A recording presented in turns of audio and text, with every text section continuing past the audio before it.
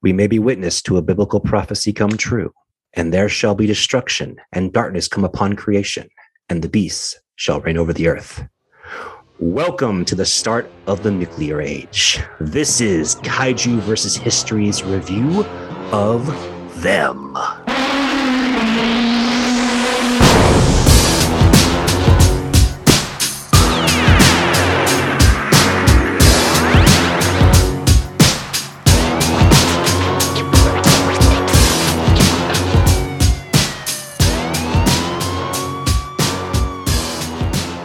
My name is Patrick, and my co-host with me, as always, is Miles. And this week's episode, we are indeed digging into 1954's THEM, Them, a gem of American monster movie cinema that probably gets overlooked because the same year that this came out, just a few short months later, we have another large, big, green, radioactive baddie that makes his way on the scene. Yes. And, it's funny because when we had planned to do this movie, I remember you watched it much earlier than I did. And you kept telling me how surprised you were that you had as good a time as you did. And I do think because the kaiju genre as a whole mostly gets, as it should be, the attention gets paid to Japan. As a result, I think a lot of American science fiction movies from this period do sometimes get overlooked by genre fans because they do have a certain, I don't want to say stigma about them, but there is a cheesiness that sometimes people don't seem to invite into their home. And I don't understand why specifically. Well, I think the scenes that still pervade in popular culture, specifically about very specifically American radioactive giant monster movies, is cheesy kind of monster effects. The woman screaming, blood curdling scream. Oh yeah. People running away in terror. The things that are in the trailers that do kind of get reused, and you'll see them in later movies. Especially, I feel like there's a lot of nostalgia in 80s films for the 50s. You'll see these horror movies playing on TVs in 80s horror films, especially. And you even see some of those movies remade, like The Thing or The Blob. Yeah, some remade, and then just so many of them just kind of lost to time. There's a lot of films from the 50s that are perennial classics that will be replayed over and over again. I think Them is kind of, lost back then, lost in the shuffle. And I think part of it is, I think there is and I'm not saying it's an incorrect stereotype, but a lot of the American sci-fi monster movies, especially atomic monster movies, tended to often be sort of a copy of a copy of a copy. Mm-hmm. And so because you had a proliferation of these movies, it wasn't just Them and then, Tarantula. It was 1,000 movies just like it. And so unlike, I feel like the kaiju genre, where there seemed to have been a lot more love involved in many of the films, not all, but many. Yeah. I think a lot of this was cash grabbing. And so it's interesting to see the movies that weren't. Movies like, and I'm talking about just the American atomic science fiction age anyway. So you've got Them or Earth versus the Flying Saucers, This Island Earth. You've got a lot of cool, what's the one that they remade? The Day the Earth Stood Still. Yeah. Yeah, we're going to be digging into some of the 1950s American monster movies in the coming months. And this is definitely, I would say this is to American monster movies what Godzilla is to a lot of the Japanese films that would come in the earlier 60s as well. A lot, they're just throwing everything against the wall. They're seeing what sticks. For better or for worse, I do agree with you, but I think it's for very different reasons that these films are popular. Yeah. This film, though, I will say feels very spiritually, in my mind, after watching it, connected to Godzilla, because they're both so straight-laced. They're taken so seriously. The quote from this episode's intro is from one of the scientist characters in the film, Dr. Harold Medford, and just shows how dark this movie gets at time. This biblical kind of prophecy of humanity being destroyed by beasts, by monsters, and it's a threat that kind of gets realized as the plot of this film progresses, and it's all because of atomic bomb testing. And they have, you know, quotes at the end of the movie, like the everything that happens in this film comes from one atomic bomb testing sites, and there's dozens by this point in 1954. So it feels very similar to Dr. Yamane's, spoilers, next week's kind of refrain at the end of 1954's Godzilla.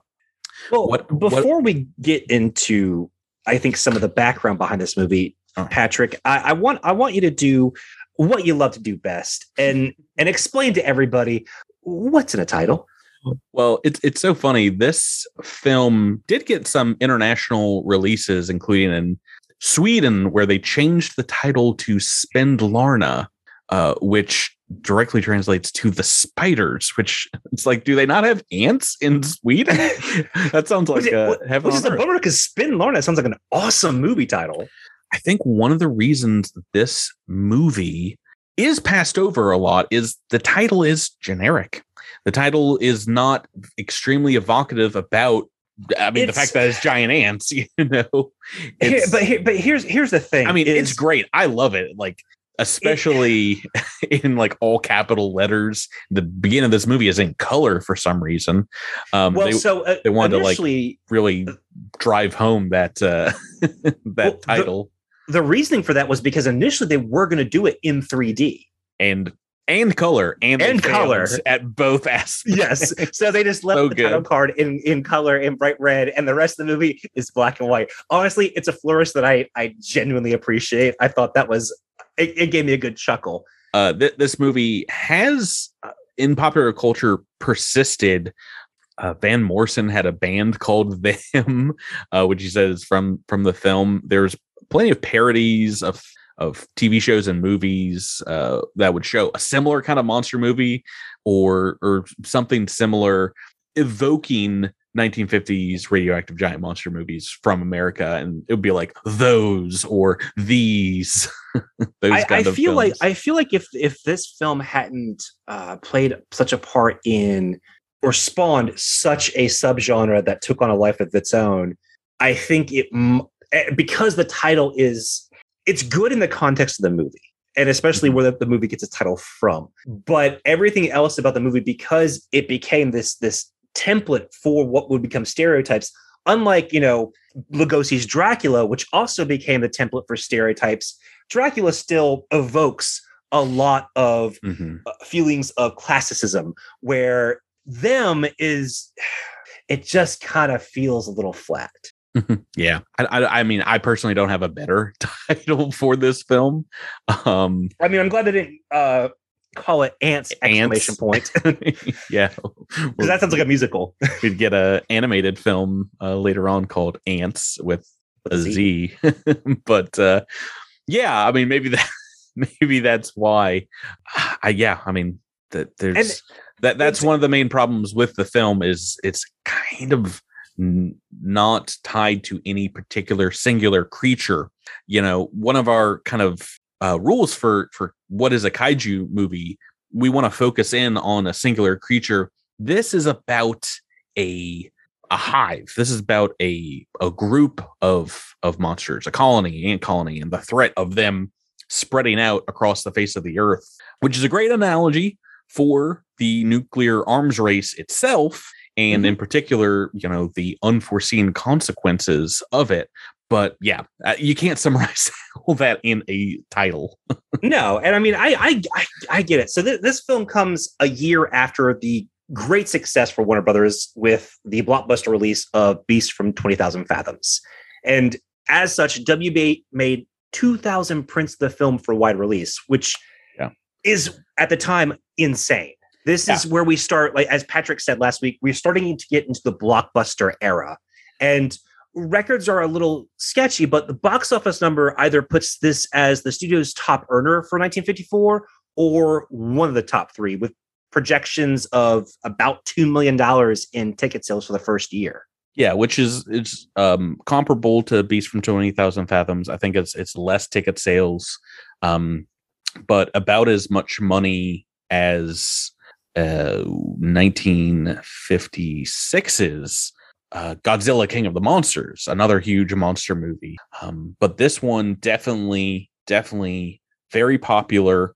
And I would say, along with Beast from 20,000 Fathoms, both of those are kind of responsible for the craze we're going to get in the next 5 to 6 years, especially in the United States. The 50s has got a lot of end of the world kind of science fiction films, but a lot with giant monsters, and then it kind of dies out. Unfortunately, doesn't continue into the 60s as much as we will see. But this is, like I said, for me personally, a great spiritual connection to 1954's Godzilla. And the fact that these were both being made at the same time and they share so much DNA is one of the things that I enjoy about looking at these kaiju movies up close, is, being able to compare and contrast people making similar movies across the planet.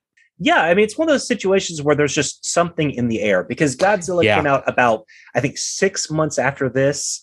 And they both have such similar themes on nuclear arms. You see this in genre fiction all the time, where there's just something in the air. There's a period of the 80s where a lot of aquatic horror comes out in about 1989, where you have Leviathan and Deep Star 6. I think it's the same year as well. And then The Abyss. And it's just, sometimes, I know for one of those movies, they just want to beat James Cameron. Oh, yeah. There is Roger Corman. Yes, saw dollar signs. But I do think that's not the case here for sure. I mean, Godzilla was inspired by Beast from 20,000 Fathoms. We will talk about that in the future. But there's some of the Toho executives might have seen that movie, but it was not released in Japan until a year or until after Godzilla, Right. So Godzilla came out 6 months later. It had a 51-day shoot. There was just no way that this movie had an effect on Godzilla at this time. I mean, it is interesting. There are, a lot of the Japanese studios, Toho in particular, would do kind of exchange programs where they would send people to Hollywood to learn techniques and bring them back to Japan and kind of spread them out. But I mean, story-wise, obviously these are completely different films.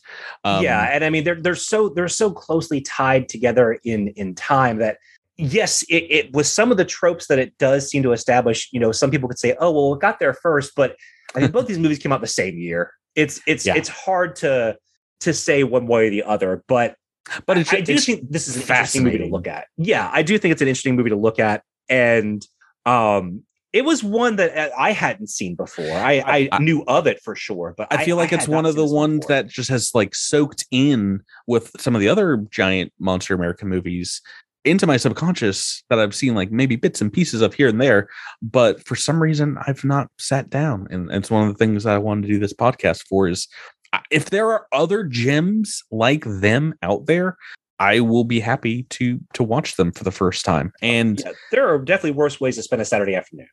Spoiler warning for our rating at the end of the episode, but it's not a bad movie. It's a good movie. Not great, perhaps, but it does a lot of things right. And let's get to talking about them. Let's talk about the crew, cast, and everyone else involved with this movie. We have a very similar to Godzilla as well, a trio of characters, and plus an older doctor character. But the first character we meet is Sergeant Ben Peterson, played by James Whitmore, who had a huge career of 50 years, massive career. But I knew him as his role as Brooks in 1954's the Frank Darabont classic, The Shawshank Redemption. He's so good.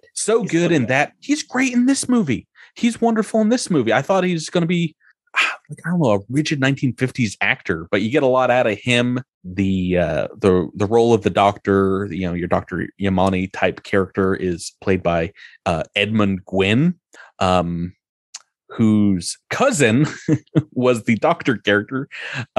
His cousin Cecil Kellaway played the same kind of doctor role, the paleontologist from The Beast from 20,000 Fathoms the year before. And I didn't recognize him, but he also played Kris Kringle in A Miracle on 34th Street. Had a hard time making this film. Apparently, he was like crippled by arthritis. I don't know how much. It seems like a lot of people didn't have the best time on the set. I mean, 110-degree shooting conditions out there in the Southwest deserts whenever they were shooting outside. It sounded like torture. But this film is not for nothing, because CBS looked at and found James Arness, and after this film went on to star in Gunsmoke for what would be a 20-year career, and what he had 635 episodes of. James Arness, not my favorite in this movie, but they headhunted him, and I mean, it's not his last movie, but he's primarily known for Gunsmoke, obviously.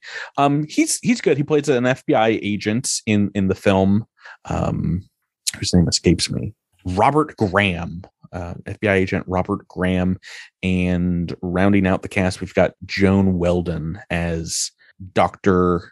Pat Medford, the daughter of Edmund Gwynn's character. Yeah, and she certainly didn't think much of them. Yeah, well, she's another actress that had many credits under her belt, I think, going into this one. It's always funny hearing the stories of these actors. Imagine getting this script in particular and being like, giant ants, really? Director Gordon Douglas is probably the craziest of the cast and crew story here. He started in like the 20s making films, and started out both acting and directing Little Rascal shorts. He was an adult for the Our Gang shorts, and then he filmed for RKO. He did a Dick Tracy film, made Robin Hood films with Columbia Pictures. This is obviously a Warner Brother production, and then later on he would work for 20th Century Fox. He has such a wild, like, his last film is an Evel Knievel movie in the 80s. 1977, okay. Starring Evel Knievel as himself, but also it had like Gene Kelly and Lauren Hutton, and like it's wild that this career has gone on such a winding path. They Call Me Mr. Tibbs, director of that film. And Them is only one of 28 movies he made in the decade of the 50s, from 51 to 1960. Like, he's prolific as a director. Joan Weldon, we didn't talk too much about her. She's great. She's what I think I mean, there's so much of this movie I wish would have been in The Beast from 20,000 Fathoms to elevate the monster in that movie. Yes. Where that film's, I think, human cast suffers because of, script choices, dialogue choices. It's all over the place. Acting. This movie really excels. And Joan Weldon as Pat Medford is great. Reminiscing on the movie, I have a quote here. After she read the script, she said, I just knew my character was a scientist, and I was hoping that somewhere along the line they would maybe add in a romance plot, and I felt like it was going that way earlier in the film. Absolutely hint at it. They talk about, oh man, she's a looker, yada yada. Early in the movie, the director didn't want any kind of romance in the film whatsoever. She said it was totally devoid of any interplay with anybody. The ants were supposed to be the star, and I think it's probably very good that they didn't just shoehorn in a romance. And for what it's worth, some people ding the original Godzilla for a romance triangle subplot, even though, it's definitely not super center stage. Yeah, it's not. It's especially not what the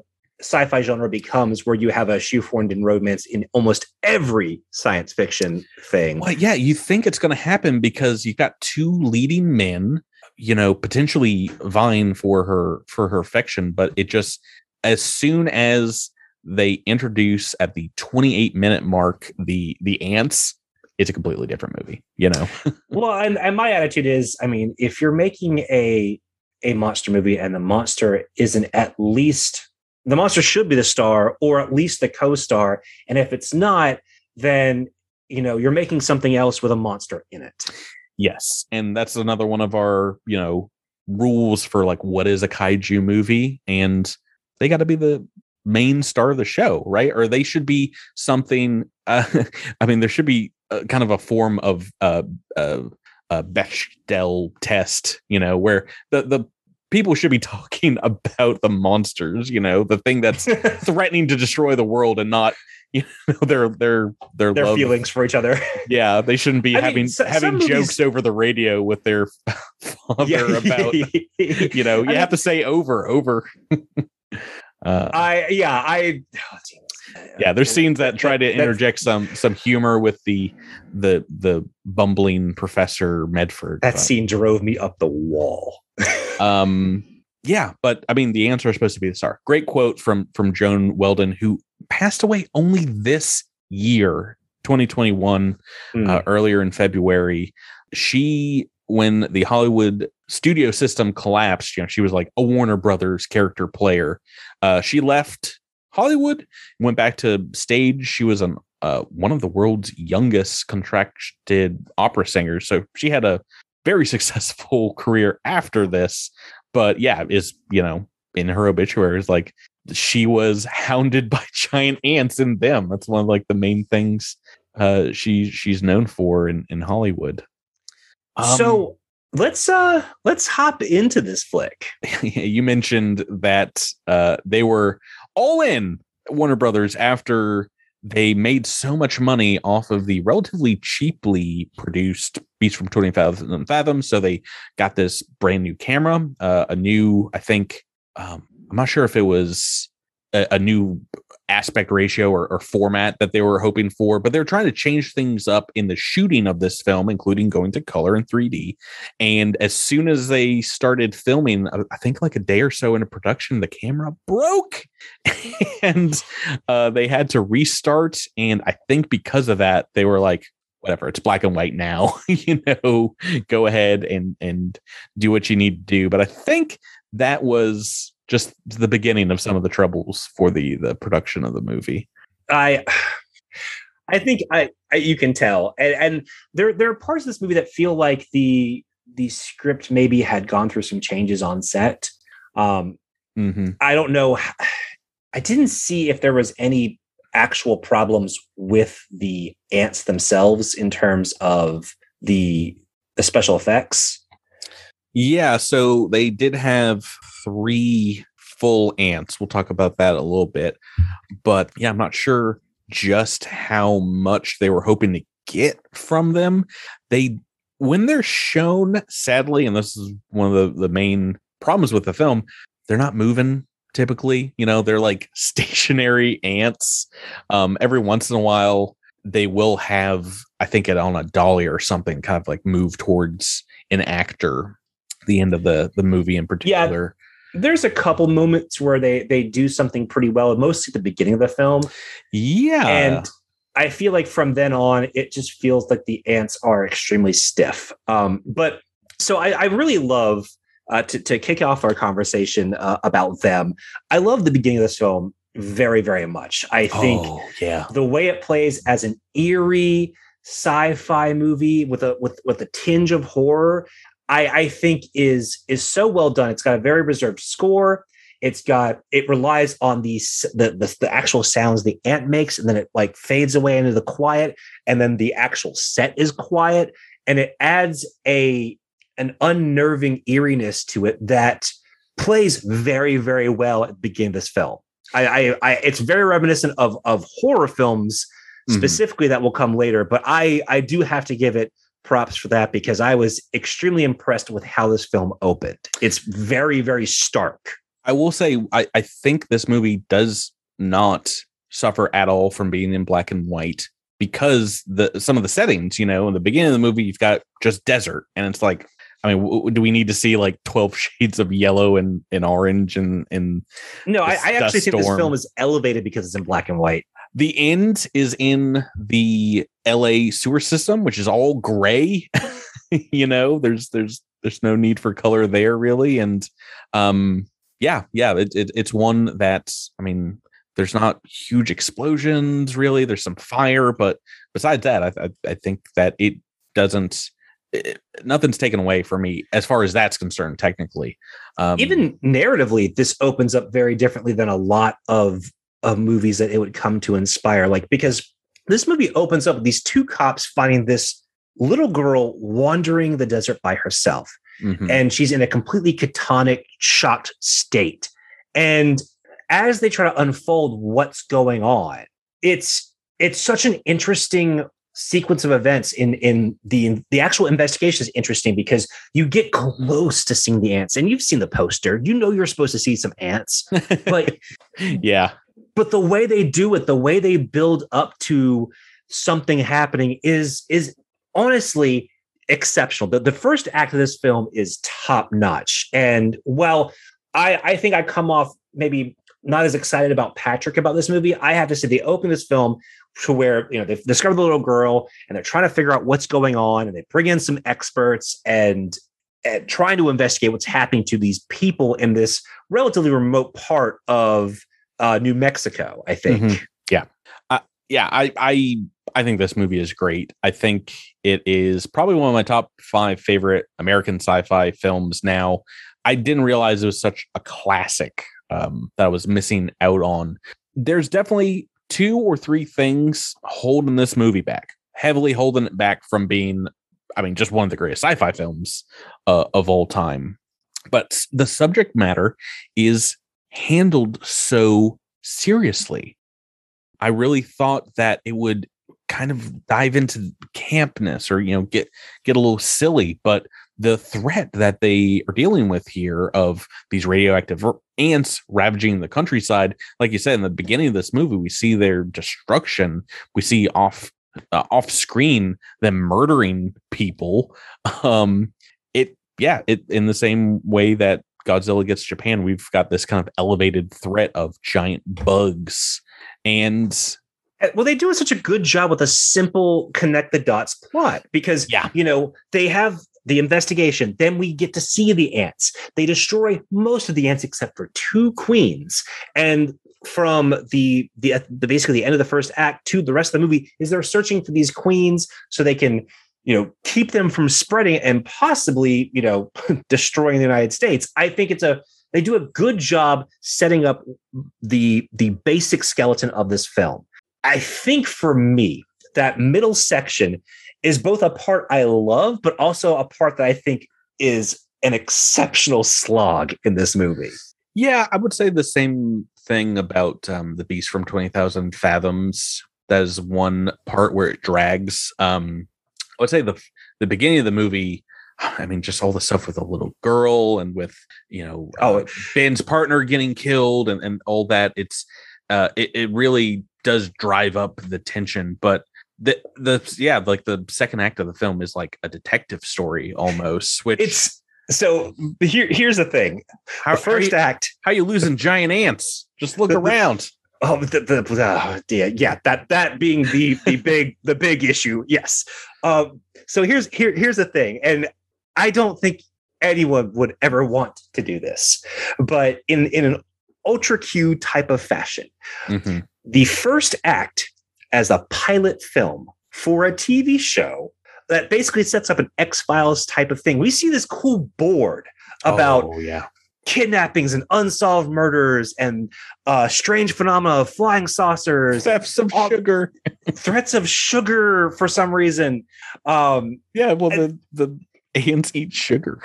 I know that, but I know, but that's like such a weird thing. I love the fact that all these the board, all the military personnel working there have no idea what's going on. It's like still a state secret. But like it makes for this cool, like supernatural style show. Oh, it's so good.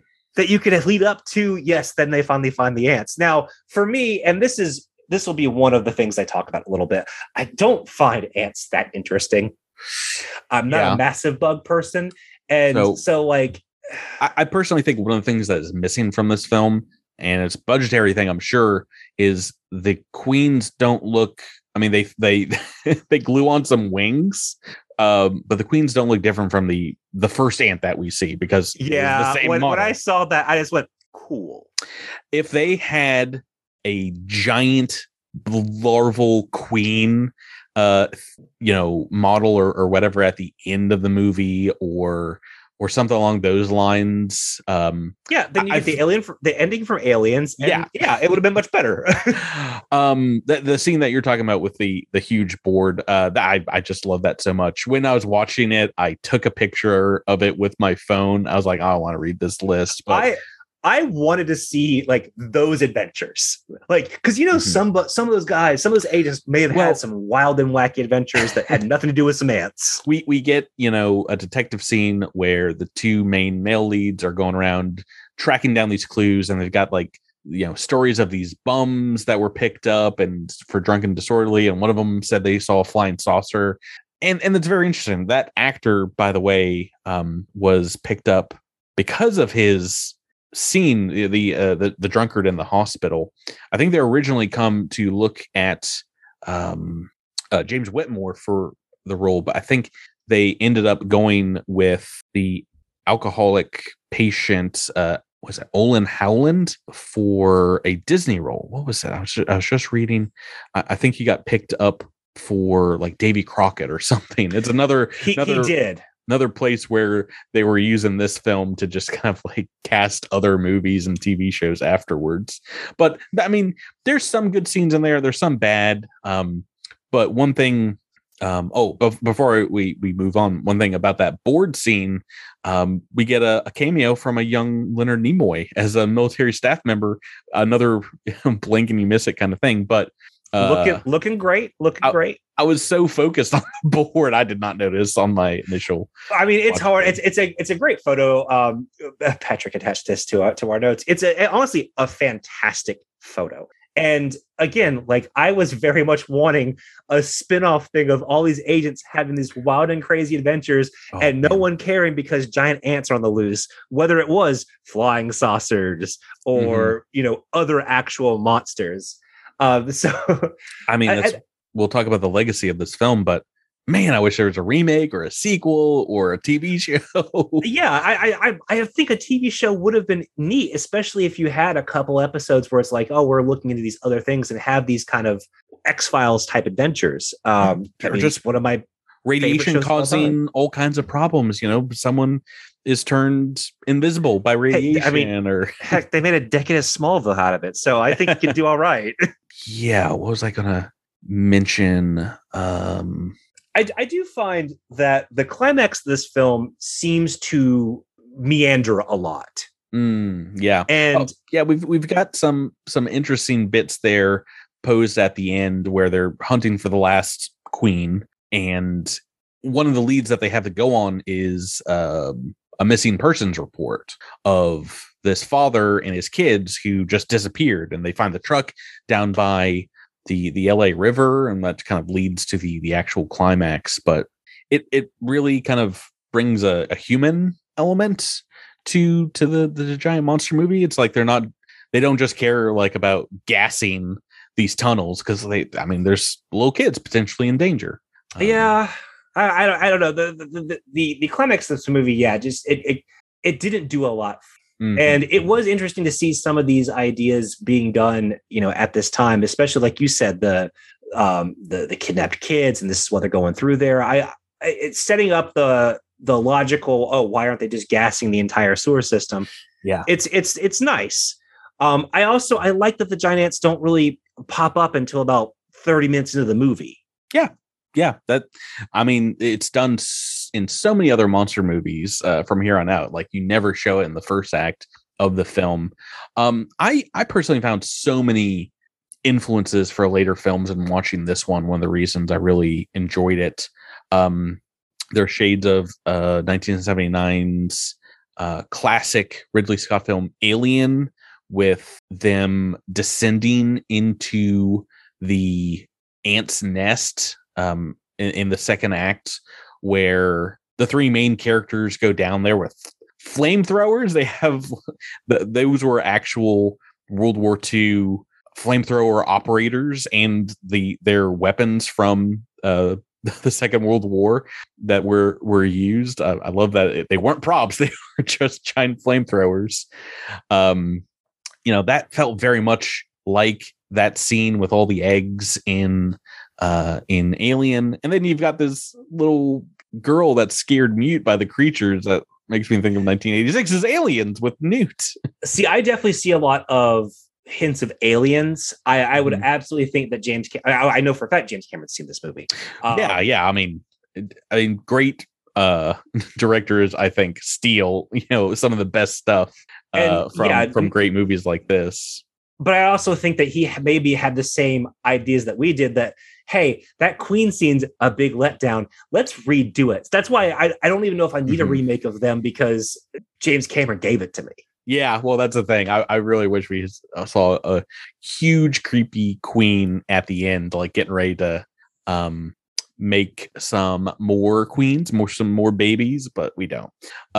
It reminds me a lot in, kind of hearing and seeing the effects of the monster, but not seeing them until that second act, like Jaws and the movie Tremors, especially with the desert setting, reminded me a lot of Tremors. Some of the destruction that they visit in the desert, especially. You mentioned that. I'm just going to have this conversation on air. We haven't put that on our master list yet. And I feel like there's an argument for Tremors being on there. Yeah, well, the fact that this does a lot of things that Tremors does later on it does kind of fun. Very well. I have a soft spot, maybe not watching all 8 of those movies, but the first Tremors, and even the second, but the first Tremors is a really, really solid movie. Well, one of the things that another movie that this inspired later on, we're not talking about the legacy yet, but in the film Eight-Legged Freaks, there is a scene from them playing on like a TV screen in the movie, which, obviously a very large connection between those scenes. Do you have a favorite scene in the movie before we wrap up here? I mean, that entire first act is really great, but I love those first opening investigation scenes where they go into the store and the score starts to quiet down a little bit.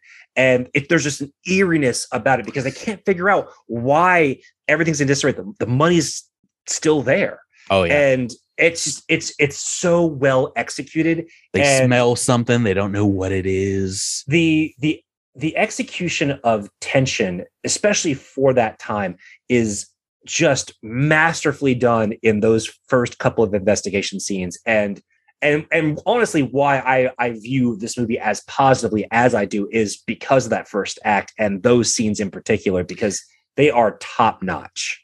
Yeah, the first act is fairly slow, but you're never bored, which for me, I mean, that's big praise for any 1950s black and white film. I feel like this is rollicking along the entire time. I was shocked personally, and one of my favorite scenes is the end where you see Graham, Ben, the state police officer, going through the sewer system and rescuing the kids. Then if they could have shown it, they would have, but in the remake of this movie, he gets cut in half by an ant. It shows them pinching him at midsection and he dies. It's a twist I did not see happening in this movie. Probably the reason why there was not a love interest, but it takes it beyond what in my mind is 1950s camp, makes it a little more serious with a death right there at the end of the movie. And yeah, just one of the things I think that works so well in many kaiju movies, and not all of them, they don't all have to be serious, but this movie takes itself very seriously. Very similar to 1954's Godzilla, almost documentary style, in following these characters trying to deal with this threat. I mean, I think it's great. We've touched on some of the things, but what in particular didn't work for you in the movie? I mean, the ants' initial appearance is cool. Mm-hmm. As the movie goes on, it seems like that's all they have for them. And while I think the actual special effect of the ants look good in general, in terms of the ants look very well done, they look realistic in comparison with the actors. Yeah. They don't do a whole lot. They're not super exciting to watch. And I understand this is 1954. They don't have a lot they can do with these giant creatures. Mm-hmm. But I feel like that, and honestly, the absence of character. I think everyone plays a role. I don't think there's any real characters in this movie. Mm-hmm, mm-hmm, mm-hmm. Yeah, I think they do a great job with the script they're given, but the actors did a good job. 100%. For me, I felt that the attempts at humor didn't really work for me, and that middle part, which there are so many parts that about that whole second act that I think is conceptually interesting, and for whatever reason, I found myself tuning out a lot, and that's a bummer because conceptually, I love the idea of what's happening. It's got one of the most classic tropes of all of kaiju cinema, which is the scientists finally bringing it to like the military board. And this movie is one of the first to show stock footage of little tiny ants, and being like, this is them on a small scale. Imagine them 50 times bigger and radioactive. We'll see that same scene played out many times in movies from here on out. But yeah, I think you're correct. And I mean, fortunately, what happens in a lot of these films is they are pretty stock characters. But yeah, that all that being said, the actors are so serious about their characters. It somehow elevates those performances. But I know I'm also speaking from a modern context, and it seemed, at least from the reviews that I've seen from fairly well-respected periodicals, that the movie was pleasantly received when it came out. Yeah. I'm. That's one of the things. 60 some odd years later, 67 years later, that I'm surprised it doesn't hold more of a place in people's minds, especially if it was so popular. But I think it does get drowned out a bit by other more popular movies, and then also just a ton of imitators and kind of sequel like remakes. Like I said at the top of the show, in concert with the countless imitators that it inspired, you also had some top tier science fiction movies released in this decade that tend to overshadow it, like the Invasions of the Body Snatchers, and like we said, The Thing, or The Thing from Another World. I mean, there are movies that helped put a bigger mark. I don't want to say a better, but a bigger mark on the science fiction genre as a whole, that I can see why some people kind of overlook, the giant bug movie. And I think despite how I feel about the movie, I think it's a shame, because I feel this movie does start something interesting. I think it at least attempts to have a serious movie about giant creatures. And I think that's cool. The fact that this movie takes itself seriously endears it to me in some respect. Mm-hmm, mm-hmm. Yeah, like you mentioned, I mean, it's just in our world of many a sequel and remake and reboot, it is crazy that this one hasn't been touched. I don't know if it's been bandied about, and they could. I mean, well, I don't know. We've got Ant-Man and the Wasp, and we've got the CGI of the ants in those movies, but we also had like a couple of giant bug movies in the early to mid aughts that Eight-Legged Freaks and Big Ass Spider and stuff like that, where it's, I mean, probably for the best that this one is allowed to remain a classic of the 50s. It's not that I think you can't do this in a serious manner now. Mm-hmm. I think the best way to approach a movie with a American 50s atomic style is to do it slightly tongue-in-cheek, and comment on other things and not just the nuclear aspect. And I think they could do something interesting. I mean, Mhm. Atlanta Freaks tried, but it's a fun movie. It's not a great one, but it's a very fun movie. But as far as the people at the time, I mean, Variety called it a top-notch science fiction shocker. It has a well-plotted story, expertly directed and acted in a matter-of-fact style to rate a chiller payoff and thoroughly satisfy the fans of hackle-raising melodrama. Yeah, I mean, pretty high praise. Pretty high praise, and I mean they're not far off. It is crazy because I could see this movie also being panned for some of the reasons that we're dinging it. You know, so I do love that the New Yorker was having fun, but wanted to let you know that they were having fun. If you're willing to let your imagination off the leash, you may have a fairly good time at them. Like they can't bring themselves to say they liked it. Yeah, exactly. I feel like, I mean, we'll see this with 1954's Godzilla, but I feel like critics at the time were kind of similar for that movie. It's like, I can't believe it, a giant monster rampaging through. We'll get into that next week, but I think there's a difference between critics at the time in Japan and critics at the time everywhere else. Yeah, which is interesting. The fact that this was well received, does make sense for our enjoyment. Now, if you're listening to this and you haven't tried this movie out, I mean, there's all kinds of clips and things you can see online, but I mean, I was affected by it. I thought it was very enjoyable. Are you ready? Are you ready to get into rating? Yeah, so now comes a time when we are going to rate this movie. Both Patrick and myself use a scale of 1 to 10 to individually look at the personal enjoyment, technical and aesthetic elements of the film, as well as the emotional and evocative responses that generate as a piece of art. When we combine these scores to get one number, and that will be our personal rating for the film. So, Patrick, walk us through your rating for this movie. Let's talk about your personal enjoyment. So it feels ahead of its time. I do think it does flow well. I agree with that Variety review. It's a well-designed script for the most part. And normally I would say a black and white film like this, it's difficult to keep me entertained. But I was glued to this movie. So for personal enjoyment, it's up there. I would watch this probably sooner than I would go back and watch King Kong. So high praise for me, 10 out of 10 on that respect. Wow. Okay. Yeah. So my final scores. So you're like, where else is this going? What about you, Miles? So here's what's interesting about this movie in comparison to Godzilla, and that for me, and this is where I'm coming with my personal opinion. The perspective of the bomb. While atomic radiation does cause giant ants, for me, the overall tone of this movie, while somewhat severe in the first act as a sci-fi horror film, it seems to come from a wouldn't it be kooky if perspective rather than any sort of serious meditation on what the ramifications are for the atomic age.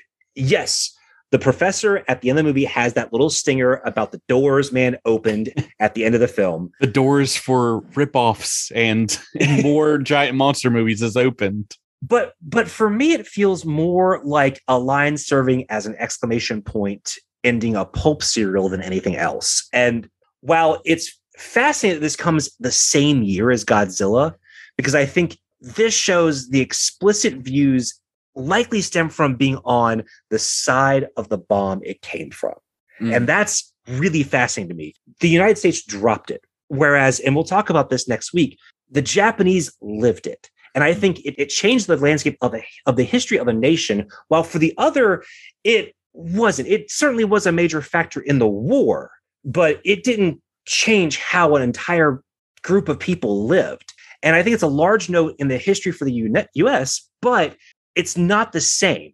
And these two stories, this and next week's Godzilla, reflect that entirely. And so for me, that's the one thing I kept taking, because I watched this on the same day as I watched, next week's film, and that severity I felt was lacking. And again, I don't love giant bugs. So my giant monkeys, giant bugs, they're no ghosts for you. Well, there's certain bugs. I like certain bugs, but so I gave it a 7.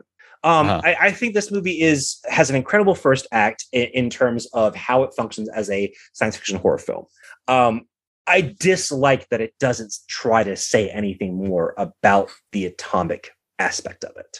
I will say, I mean, we'll talk about it next week. I'm going to say that like 18 more times this episode, but I do like that the scientific characters, the scientists are so kind of closely tied together, and warning about the ramifications and what, like we talked about with the Beast from 20,000 Fathoms at the time. There was, a lot of worry about the next atomic bomb and the next weapon of mass destruction, from hydrogen to fusion bombs with 100 times more grade.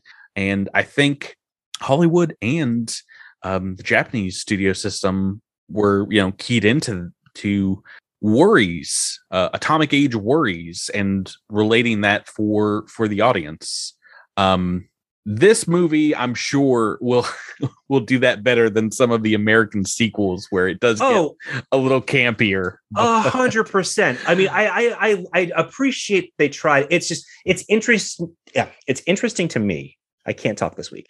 That this film is severe in certain parts, but the atomic part seems so much like a science fiction like magazine story, and not, I guess, because Godzilla comes out 6 months later from a country on which the bomb was dropped, and it's such a severe, harrowing story. And I just find that so interesting that both these movies came out the same year and look at an atomic monster in completely different lights. Yeah, it's both in different kind of forms of Pandora's box. Yeah.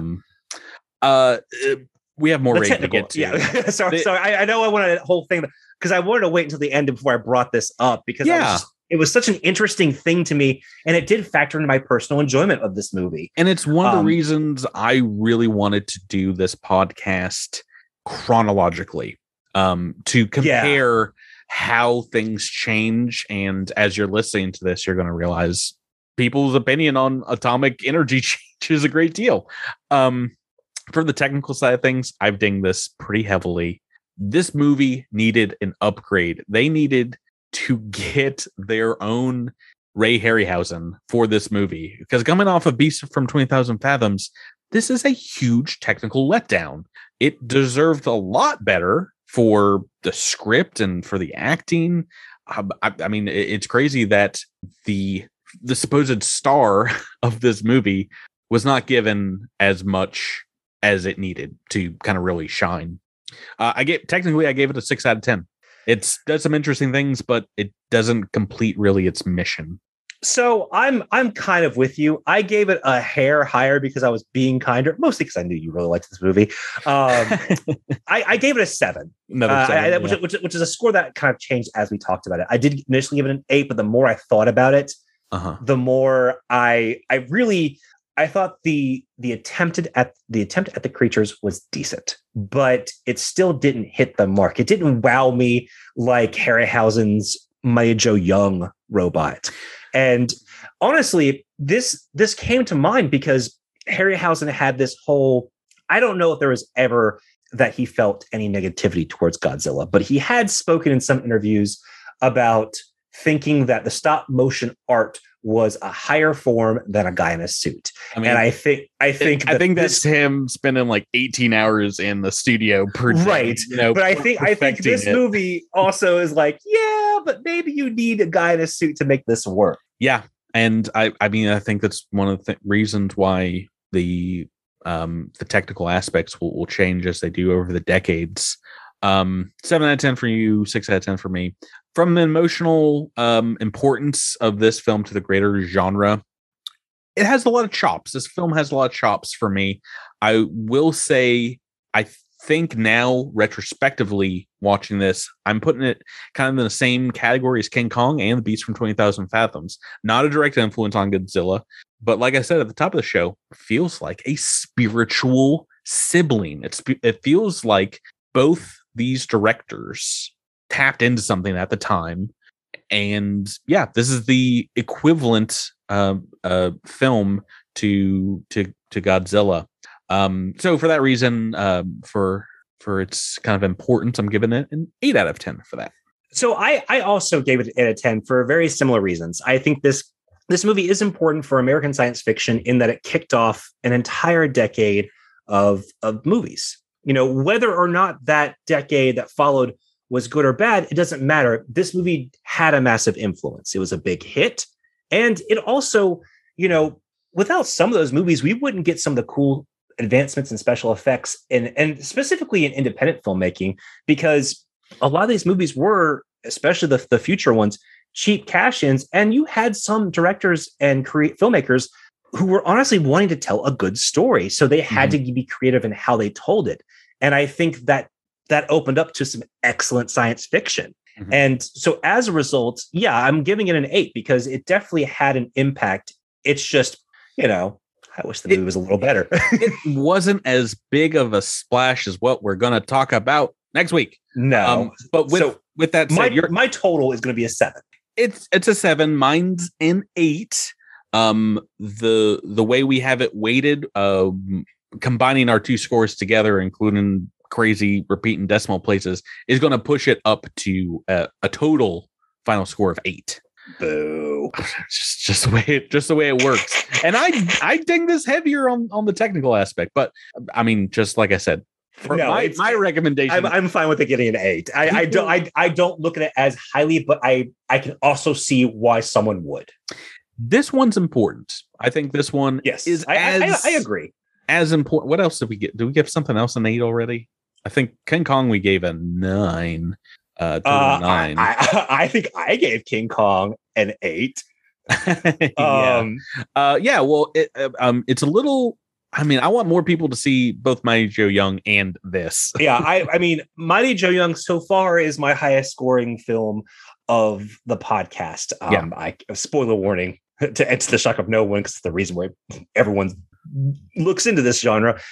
Next week, that's going to change. Probably going to change, but for this week, it's an 8 out of 10 for them. Watch this movie if you're listening to this. If it had just a little bit more money on the technical aspect, it would have been a 9 out of 10 for me. But unfortunately, boy howdy, King Kong 21 years earlier outshines us in the technical aspects. So yeah, it does. I can't decide which I'd rather watch more. I mean, personally, for enjoyment, this one for me. But as far as like a total greater film, King Kong is better than this. I'd rather watch Mighty Joe Young. that as well. That's going to do it for this week's episode. A little longer than we thought, but like I said, I'm not surprised. We talked about this one a little bit longer than we thought, but I feel like it's all my fault. I mean, yeah, So for the final score of the film, we've got an 8 out of 10 for them. And that is going to do it for this week's episode. Yes. So be sure to follow us on Twitter at Kaiju versus History. Email us with any comments, concerns, or kaiju facts at kaijuversushistory@gmail.com. And go to kaijuversushistory.com to get ready for the next installment of our march through the annals of monster movie mayhem. What could next week be? We've only mentioned it 10 times because of how close together these movies are. This one is it's what we've been leading up to. It's going to be to the shock of no one. We're in the early 50s. So thank you, Patrick. And thank you, listeners, for joining us on this journey. And we will catch you next week. We are going to finally do History versus Godzilla.